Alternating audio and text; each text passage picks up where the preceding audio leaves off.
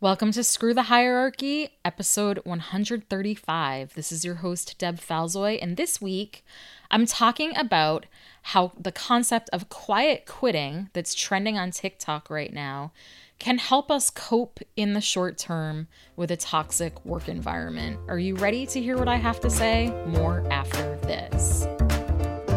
If you're a target of workplace abuse and want to break free of the grips of abusive power, you've found your place. I'm your host, Deb Falzoy, and the podcast begins now. Before I get started today, I want to talk about Patreon. I have a new Patreon account at patreon.com/screwthehierarchy, and I have a really quick survey on there about what kind of rewards you'd like. Everything from early access to episodes, to exclusive episodes, behind the scenes content. So I'm talking this week about this concept of quiet quitting that has been trending on TikTok. And so much so that the Wall Street Journal has written about it earlier this week on August 12th.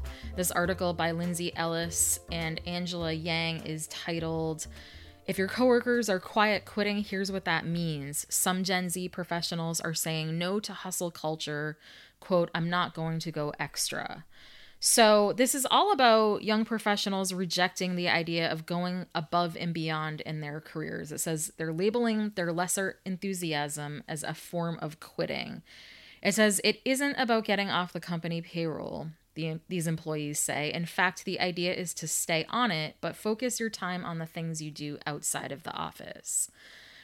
Now, when we talk about people who've been targeted at work with experiencing psychological abuse, I think this is a really great tactic. We talk a lot about detachment, and we talk about focusing a lot on creating joy outside of your work and aligning your whole life according to your values.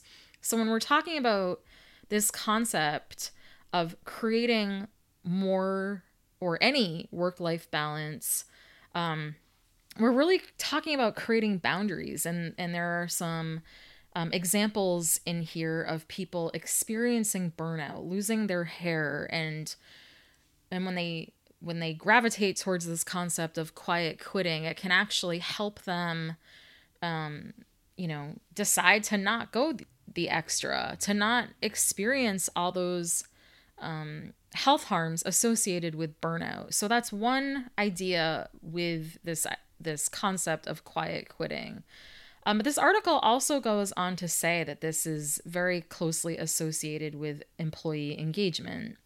So it says across generations, U.S. employee engagement is falling, according to data from Gallup. But Gen Z and younger millennials born in 1989 and after reported the lowest engagement of all during the first quarter at 31%. It says Jim Harder, chief scientist for Gallup's workplace and well-being research, said workers' descriptions of quiet quitting align with a large group of survey respondents that he classifies as not engaged, those who will show up to work and do the minimum required but not much else. More than half of workers surveyed by Gallup who were born after 1989, 54% fall into this category. And it says one factor Gallup uses to measure engagement is whether people feel their work has purpose. Younger employees report that they don't feel that way, the data show. These are the people who are more likely to work passively and look out for themselves over their employers, Dr. Harder said.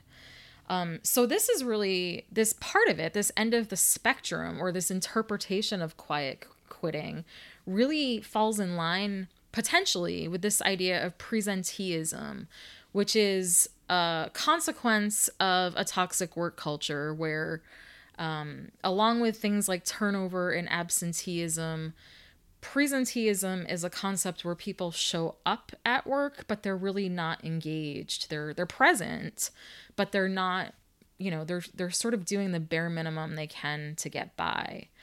And we could look at this and say, well, maybe this is, just how this generation,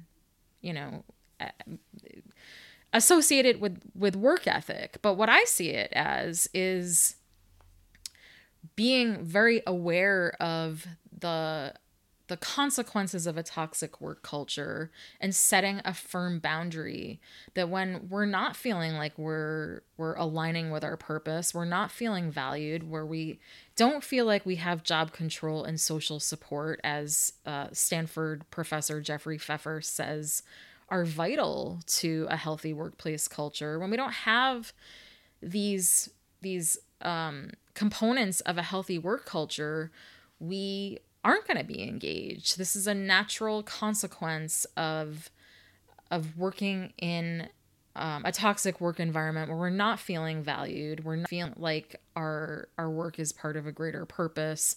We're not necessarily even knowing what the vision and mission and goals of our organization or our department are. And so I see this idea of quiet quitting as a consequence of toxic work cultures. And a lot of work cultures are toxic, or at least pockets of work cultures are toxic, as is talked about in a recent podcast with Brene Brown.